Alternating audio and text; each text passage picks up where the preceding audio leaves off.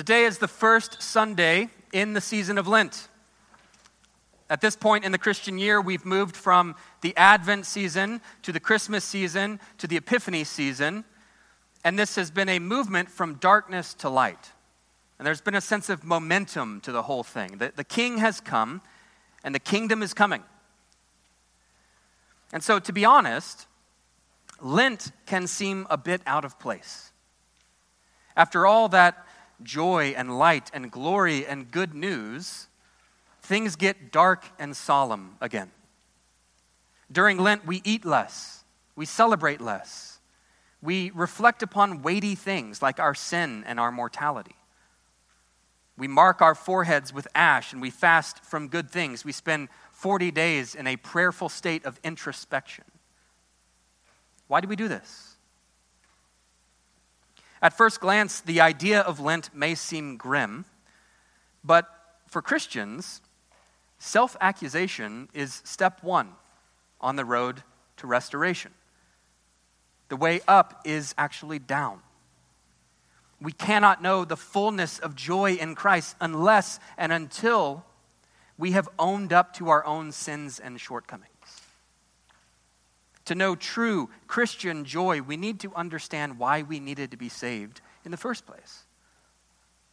And so Lent is like boot camp for joy-filled people. To be sure, this is a downward and darkened journey. This is not a bright and cheery season. But ultimately, we go down in order to be raised, like the roots of a tree. Deeply rooted trees are stable and abundant and fruitful. Deeply rooted trees are able to weather storms and survive the winter. We all want to be like that, right? But I think left to ourselves, most of us don't really want to do that deep work. And so, by the ancient wisdom of the season of Lent, the Christian year is actually helping us to be deeply rooted people. And we begin this Lenten season, as we begin every Lenten season, by meditating upon the temptation of Christ in the wilderness. Every Sunday, we sing the Lord's Prayer together. We pray, "Lead us not into temptation." And we pray this with the assurance that for God to lead us into temptation would be contrary to his character. As it says in James chapter 1, God cannot be tempted with evil, and he himself tempts no one. And so, that being the case, our passage today opens in a strange and challenging way. Then Jesus was led up by the Spirit into the wilderness to be tempted by the devil. Temptation was the purpose for which the Spirit led Jesus into the wilderness. What's up with that? As we've seen over the past few weeks, the Gospel of Matthew depicts Jesus retracing the steps of ancient Israel. He is reliving Israel's history, and he is reversing Israel's failures. And today we see that Jesus is led into the wilderness for the very same reason that Israel was led into the wilderness. Deuteronomy chapter 8. God led the people of Israel into the wilderness that he might humble them, testing them to know what was in their hearts, whether they would keep his commandments or not. So why does the Spirit lead Jesus into the wilderness? To test him. The key distinction there is one of intent. When we are tested, the devil hopes to see us fall. He hopes to see us sin against God. But when we are tested, God hopes to see us prevail, to remain faithful. God hopes to see us grow and mature. Our God is a good Father. And if he leads us into the wilderness, it's because he means to do us good. He gives us opportunities to grow and to mature, to become who he is calling us to become. If you want your body to be strong, it's going to be difficult. It's going to require a certain degree of resistance. You have to test yourself. You have to put yourself in situations that require bodily exertion. And the same is true for your soul. God does not want to see us fall, but he does want to see our souls be strong. And so he permits difficulty and resistance. He permits times of testing.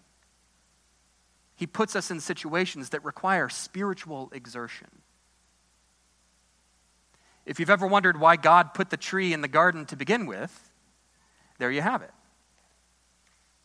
His purpose was to see Adam and Eve mature, and growth requires testing.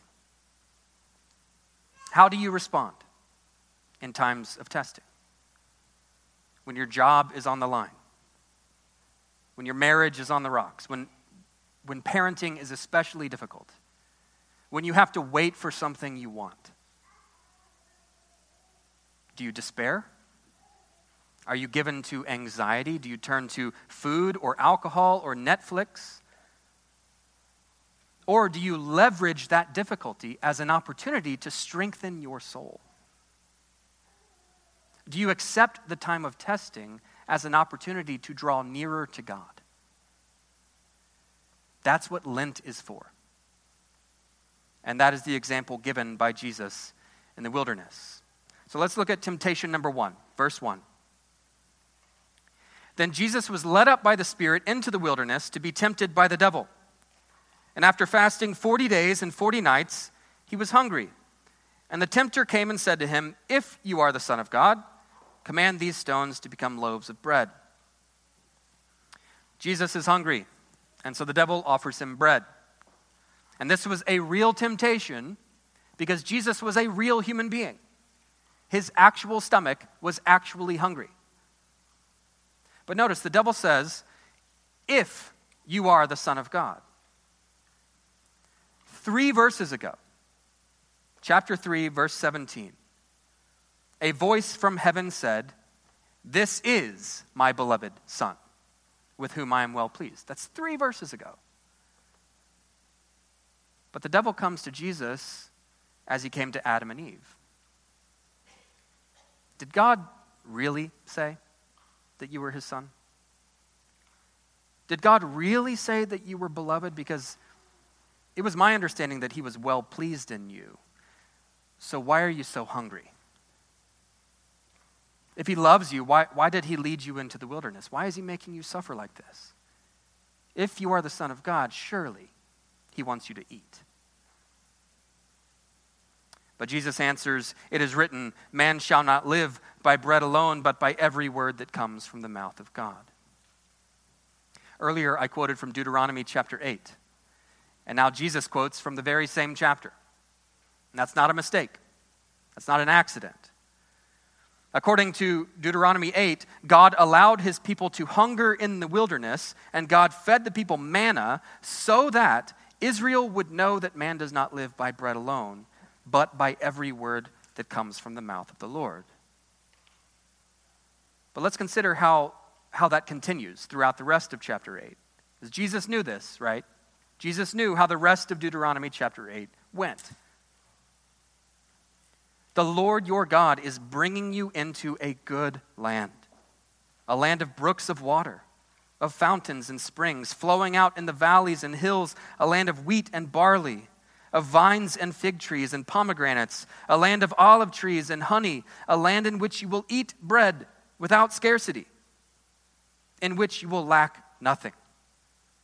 And you shall eat and be full, and you shall bless the Lord your God for the good land he has given you. That is what Jesus is looking forward to. That is the Easter light at the end of his Lenten tunnel.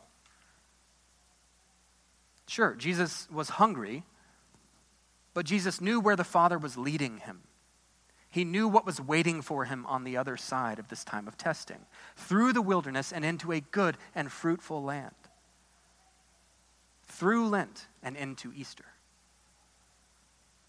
You see, Jesus was able to wait because he trusted the word of God. And by that word, he knew that a better feast awaited him. Nobody stops by Taco Bell on the way to a gourmet restaurant. Temptation number 2. Verse 5. Then the devil took him to the holy city and set him on the pinnacle of the temple and said to him, "If you are the Son of God, throw yourself down. For it is written, he will command his angels concerning you, and on their hands they will bear you up, lest you strike your foot against a stone." The first thing to notice here is that the devil knows Scripture. In verse 6, he is quoting Scripture. Satan is actually capable of using the Bible to lead you astray. That's a pretty unsettling thought, right? But it speaks to the importance of interpreting Scripture in community and interpreting Scripture under authority. We should never interpret the Bible as isolated individuals because the devil prowls around like a roaring lion in search of isolated individuals, in search of people who do not belong to the herd. So the devil, he cherry picks a couple verses in order to say, let go and let God. Just jump. If you are really the Son of God, surely he's going to catch you. And Jesus replies, again, it is written, you shall not put the Lord your God to the test. Or in other words, it's true that my Father can work miracles, but that's not why I trust him. For Jesus, true sonship is not necessarily accompanied by spectacular signs and miracles. True sonship looks like daily obedience and adherence to the will of the Father. Temptation number 3, verse 8. Again, the devil took him to a very high mountain and showed him all the kingdoms of the world and their glory. And he said to him, all these I will give you if you will fall down and worship me. Now, was this an actual temptation? How could the Son of God be tempted to worship the devil? First of all, we need to recognize that this was a legitimate offer. This was a legitimate offer. Satan did actually possess authority over the kingdoms of the world. The Bible calls him the prince of the power of the air and the ruler of this world and the God of this age. And so this was a legitimate offer. But again, what about this offer was tempting for Jesus? Well, this was precisely why Jesus had come. He had come to pay for sins, of course, but he had also come to claim authority over the nations, over the kingdoms of the world. All authority in heaven and on earth has been given to me. Go therefore and disciple the nations, disciple the kingdoms of the world. If Jesus has been given all authority over the nations, the implication is that the devil has been stripped and is being stripped of his authority over the nations. So, by offering the nations to Jesus, the devil is offering a shortcut. He's offering a compromise. He's offering an easy way out. No need to suffer. No need to be crucified. If what you want is all authority in heaven and on earth, I can give you that right now.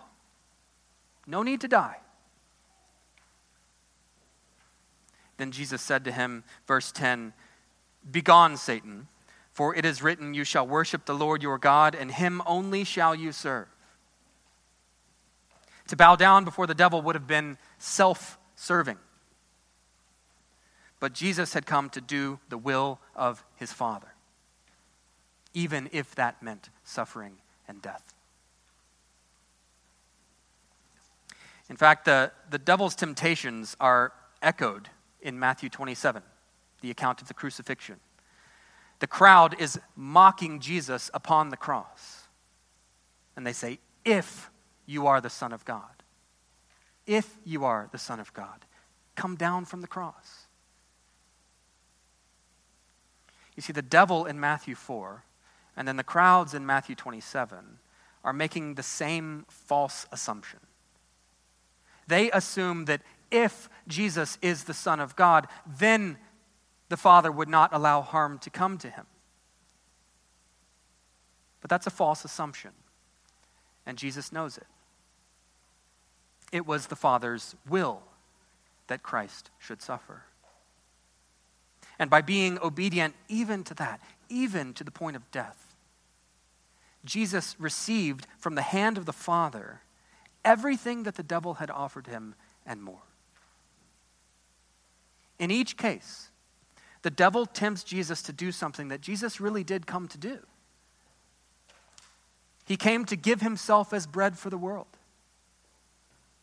He came to throw himself down at the mercy of his Father, trusting that his Father would raise him up again. He came to claim authority over the kingdoms of the world. And so again, everything the devil suggested eventually came to pass, but it came to pass in God's way and in God's timing. Jesus could have taken a shortcut. He could have taken the easy way out. But he trusted his Father, even when his Father was silent. Even when his Father was nowhere to be found, he kept on doing the will of his Father. And so he passed the test.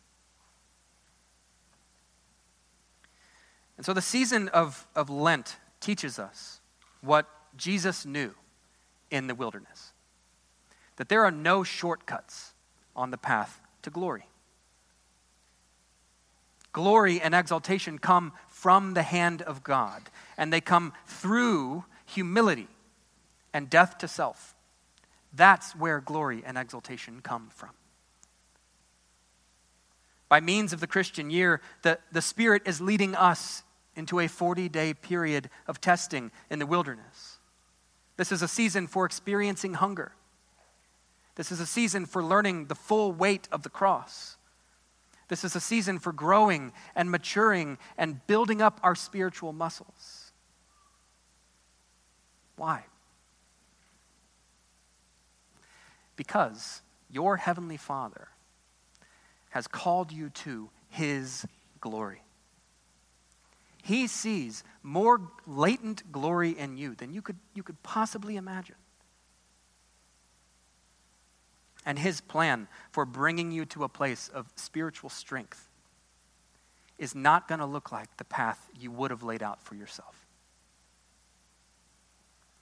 But when you find yourself in the wilderness, and you will, you can know that the Spirit has led you there. The Spirit has led you there. It's not an accident. It's not abandonment. It's a test. So arm yourself with the Scriptures. Feast upon the Word of God as you would bread. Trust your Heavenly Father for everything. And receive every difficult thing.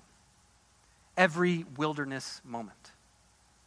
Every ounce of suffering as an opportunity to draw nearer to Him.